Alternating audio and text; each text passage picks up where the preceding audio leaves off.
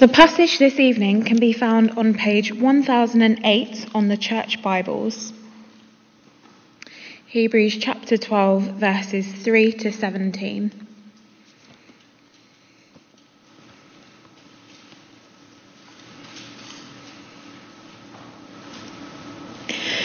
Consider him who endured from sinners such hostility against himself, so that you may not grow weary or faint-hearted.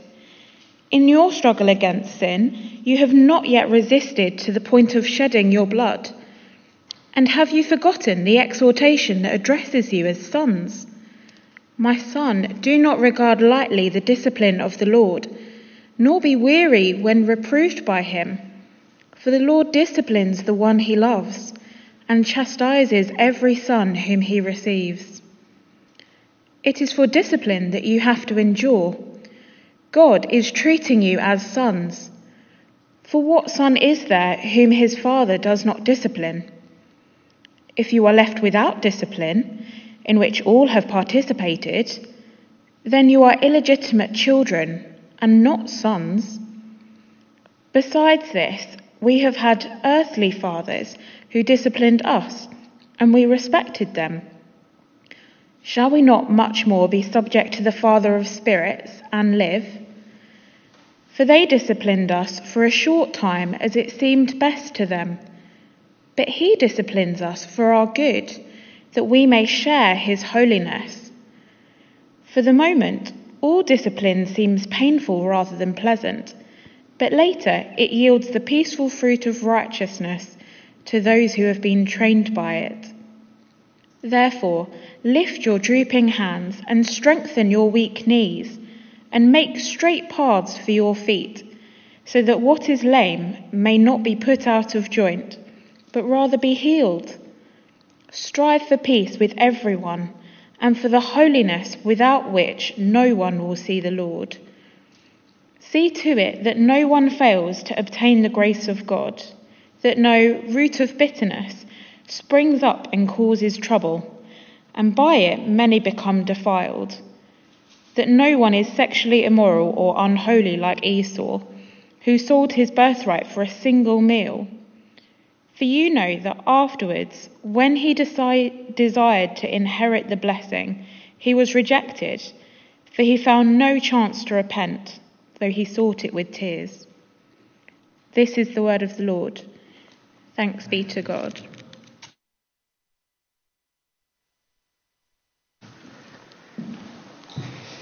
Thanks, Sophie, for reading to us. Good evening, everyone. My name's Andrew. I'm the curate here. If we haven't met before, let's pray as we come to God's word. Our Father, you promise us that your word never returns to you empty, but always accomplishes your purposes.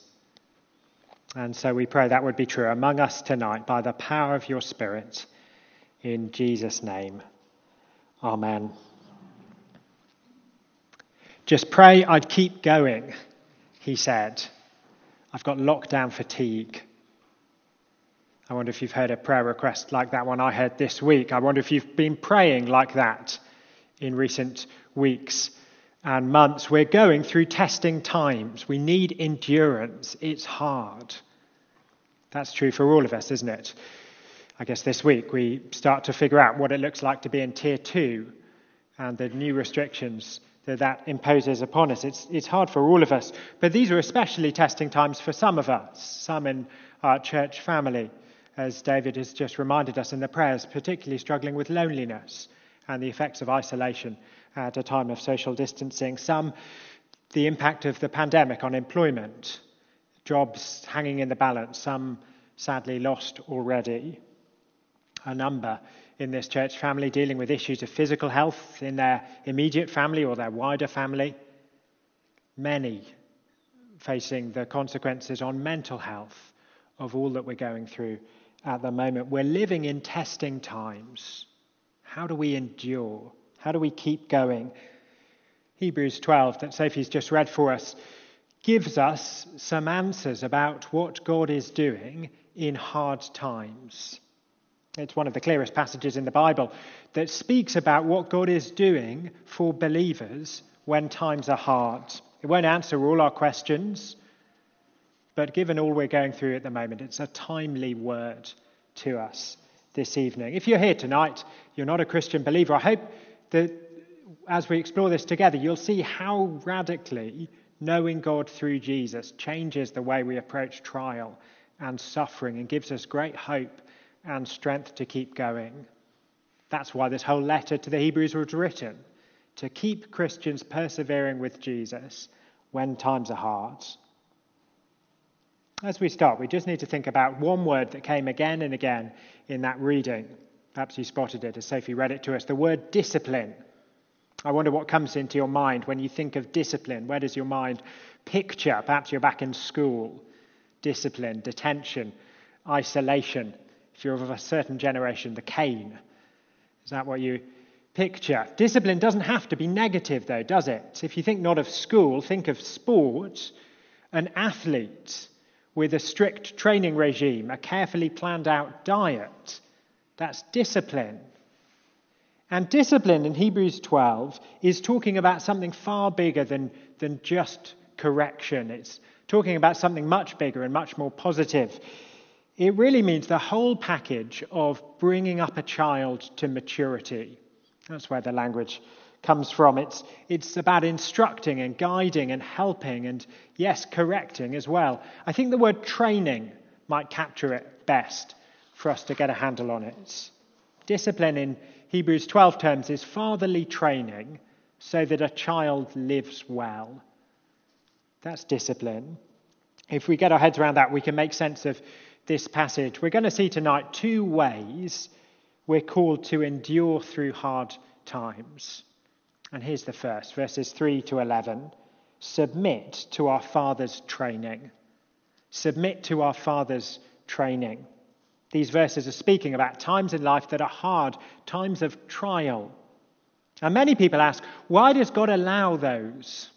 Why does God allow his people to suffer? Couldn't God smooth the path of life in front of us? And surely he could. Why doesn't he remove the bumps? Hebrews 12 doesn't give us all the answers, but it gives us a very good start. Verse 7 is really the headline.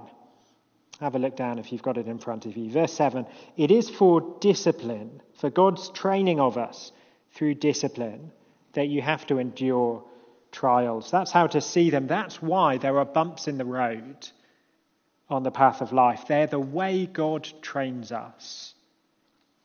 And instinctively, I think we find that hard to hear. And so this passage is full of encouragements to trust God to work through the trials. We're to submit to our Father's training because it shows us his love. In hard times, it's easy to think that God has forgotten about me. Has he turned against me? Does he not love me anymore? In fact, the very opposite is true. Let me read from verse 5. Have you forgotten the exhortation that addresses you as sons? Quoting from Proverbs 3, my son, do not regard lightly the discipline of the Lord, nor be weary when reproved by him, for the Lord disciplines the one he loves and chastises every son whom he receives. It's a passage speaking about both sons and daughters. Discipline is not the denial of love, it's the proof of it. I think every parent knows that. Disciplining, bringing up a child is an act of love. Training a child takes sustained, persistent, intentional, personal effort. Training a child when it's hard, we do it because we love them, because we value them as our children. And Hebrews 12 says that is how God treats us if we're his children, if we come to him through Jesus. Verse 7 says, God is treating us as sons. For what son is there whom a father does not discipline? If you're left without discipline, verse 8, then you're illegitimate children, you're not sons. I don't try to train up the children who live on our street. I'm sure they're lovely, but I don't invest myself in their growth and their development and their maturity. I don't do that for the children on our street. I do it for the children in my family. They're mine. They're the ones I bring up. This is right at the heart of the Christian faith, isn't it? The good news that as we come to Jesus Christ, we're not just forgiven, wonderful though that is, we're loved. God doesn't just tolerate us in his presence somewhere in the corner if we keep quiet. He welcomes us into his family as the children he loves. That's why he trains us. It's for discipline you have to endure. God is treating you as sons and daughters. Submit to our Father's training because it shows his love. Submit to our Father's training because it's for our good. I'm conscious tonight that our experiences of being brought up by our parents will be very different. Some happy, some very unhappy. In principle, at least, though, we know that parents are important, for good or for ill. They matter, they influence us. That's what verse 9 is saying. They're there to discipline us. Shall we not much more be subject to the Father of spirits and live? They disciplined us, verse 10, for a short time, as it seemed best to them, but God disciplines us for our good, that we may share in his holiness. So often as a parent bringing up children, I just feel clueless. Maybe I'm the only one. I'm probably not. I just don't know what's best. I'm gentle when I should be firm. I'm firm when I should be gentle. And then there are the mixed motives. It's hard to tell. Am I doing this because it's easiest for me or because it's best for them? Praise God, he is an infinitely better Father than I am, a perfect Father. He disciplines us for our good. He knows perfectly what that is. He never acts from mixed motives. He always disciplines us for our good so that we may share in his holiness. He's changing us to share his perfect character. He's transforming us to be like Jesus, our older brother. And that's what he's doing, even when we can't see or understand how that is happening in what we're going through at the moment.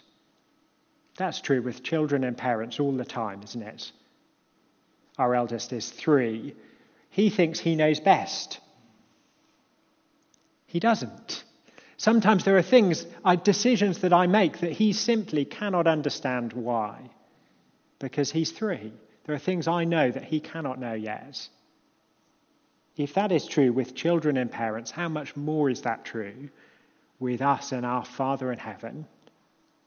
That we might not see any reason for what is going on in our lives. And yet, verse 11 says he has a wonderful purpose for it. Have a look at verse 11. For the moment, all discipline seems painful rather than pleasant, but later it yields the peaceful fruit of righteousness. Painful now, fruitful later. Knowing that in hardship God is training us does not take the pain away from painful times. But if we're trusting Jesus, if we're God's beloved child, then painless times are not pointless times. Full of pain, yes, but full of purpose too. Even when we cannot see now what God is doing in them. Many Christians would testify that their greatest times of growth have been through their deepest times of trial. So often it seems we learn more in the valley than we do on the mountaintops, that we grow more, we mature deeper in our griefs than in our joys. Someone was saying to me just this week how deeply God had shaped them in a very profound way through the experience of caring for an elderly parent towards the end of their life. We submit to our Father's training because it's for our good. But maybe we're not sure. We think, can I know? Is it really for my good? Does it really show his love? And Hebrews 12 says, yes, we can know. We submit to our Father's training because Jesus did. Have a look down at verse 3, the first verse Sophie read for us. Consider him, Jesus, who endured from sinners such hostility against himself, so that you may not grow weary or faint-hearted. Jesus, God's Son, suffered. He suffered unjustly at the hands of those who hated him. He experienced trial and suffering that you and I will never know. Depths of agony that you and I will never fathom. And if we ask why, Hebrews has told us. Chapter 2, verse 10, it was fitting that in bringing many sons to glory, God should make the founder of their salvation perfect through suffering. Hebrews 5, verse 8, although Jesus was a son, he learned obedience through what he suffered. Jesus didn't have sin to grow out of as we do. He had obedience to grow into, and he did that through suffering.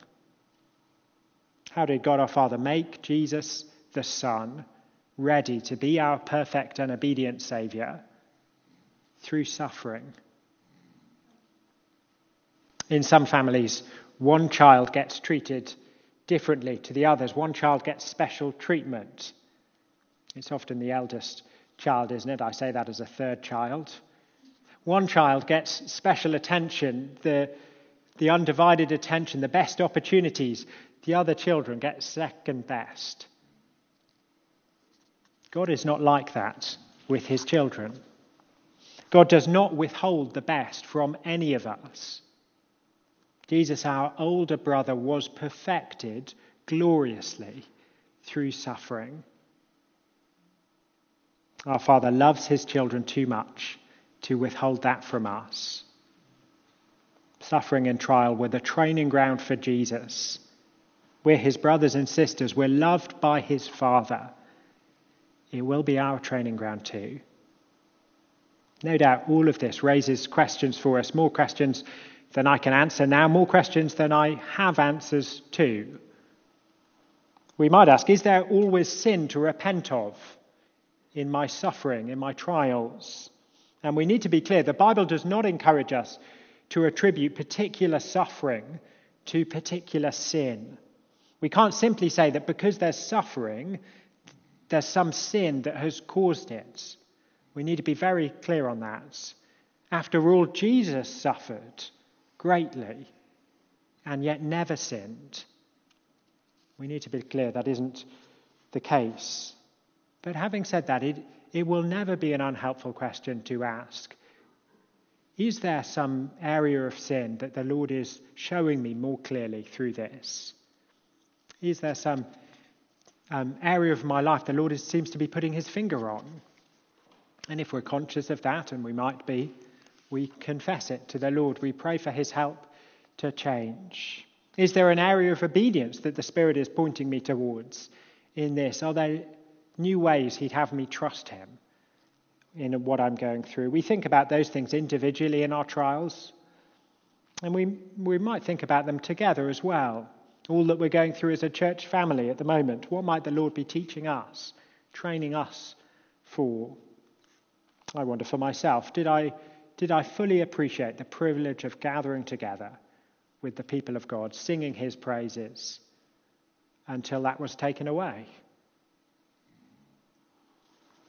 I wonder if you've thought about this.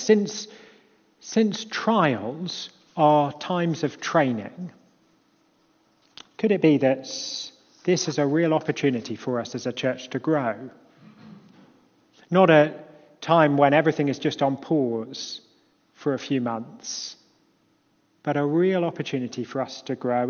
If we submit to it as God's training for us, might we even grow more, grow deeper, grow together far more quickly than we ever would have done in relative comfort and ease as we submit to our Father's training. That's the first way we endure. Secondly, more briefly, here's the second.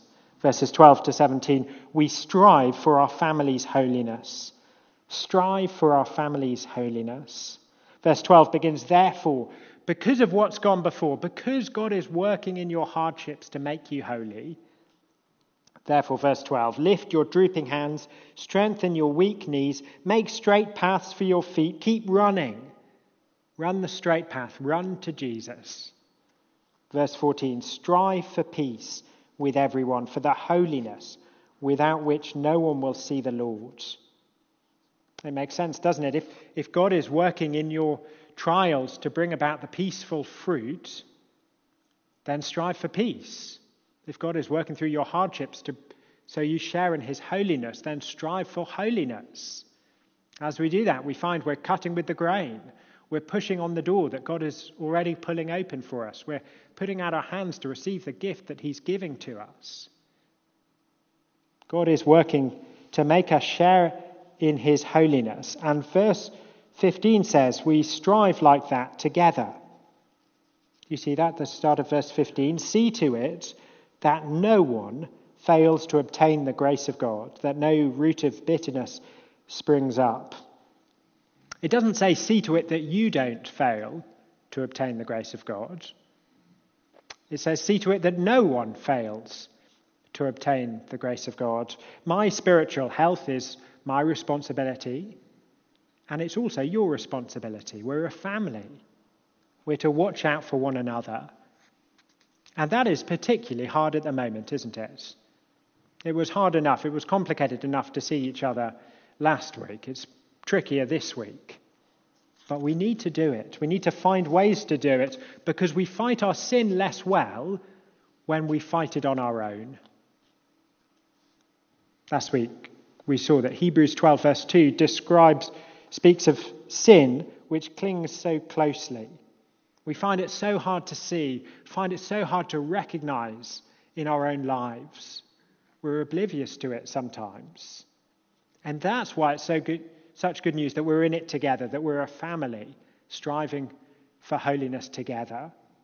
If you get to know me well, you will easily be able to see sin in my life that I'm oblivious to, maybe that I'm willfully blind to. And I need your help to see that and to lovingly point it out to me and to help me to change. In particular, the sin in view in verses 15 to 17 at the end of this passage is the sin of idolatry.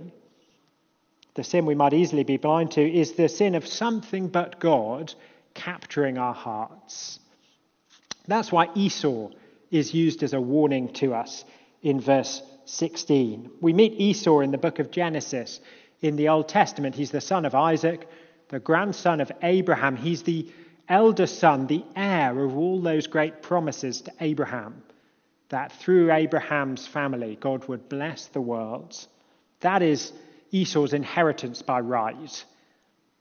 And perhaps you know the story. Esau comes home one day. He's hungry after a day's hunting. And his younger brother offers him a deal. He says, you can have a bowl of the stew that I'm cooking in exchange for your birthright.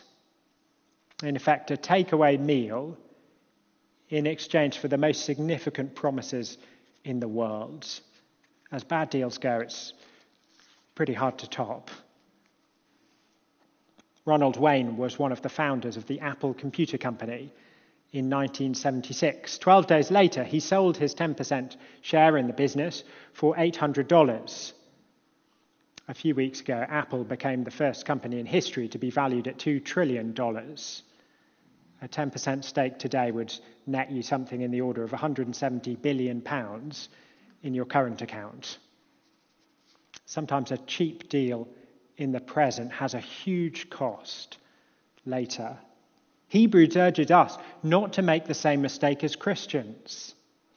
And when we go through hard times as Christians, perhaps especially when we go through hard times because we're Christians, facing the awkwardness in the family with those who don't know the Lord, the ridicule we get from colleagues, from friends for our faith, perhaps the struggle with that besetting sin that we just can't seem to shift.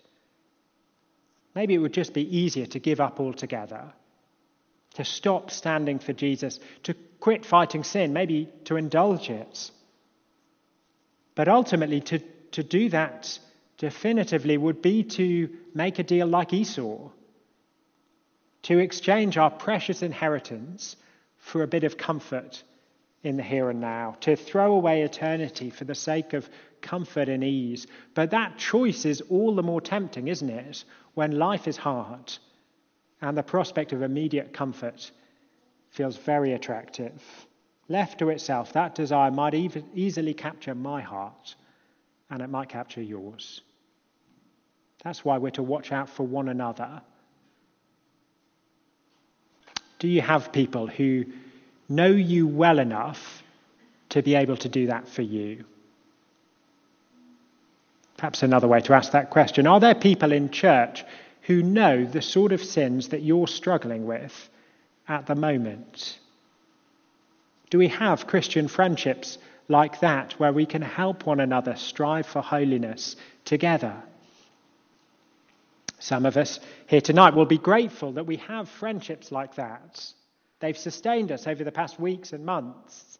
They've been an encouragement and a blessing, and we need to do everything we can to keep them going, not just to let them fizzle out.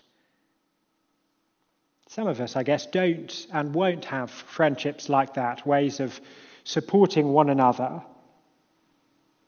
And can I encourage you, if that's you, to resolve to do something about that today? Why not speak to a member of the staff on your way out? We'd love to connect you with others who'd be able to support you. Many people find a small group a huge support in doing that. We'd love you to join us on Zoom in a little bit, because we pray for one another. This matters because we need one another. We strive for our family's holiness together, not alone. We live in testing times. We feel that. How do we keep going? We have a Father. We submit to his training. He loves us too much to let any trial go to waste. We have a family. We strive for holiness together. We help one another. And we have an older brother, Jesus himself. We consider him.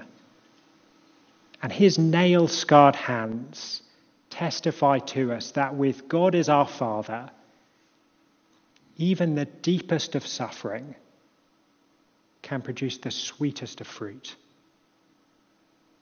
Let's pray and entrust ourselves to our Father.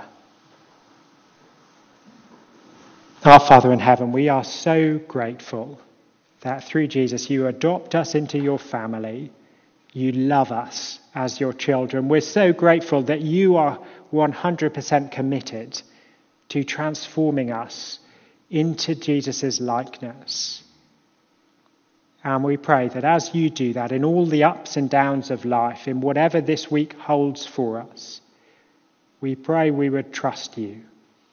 And we pray that together we would help one another as we consider Jesus.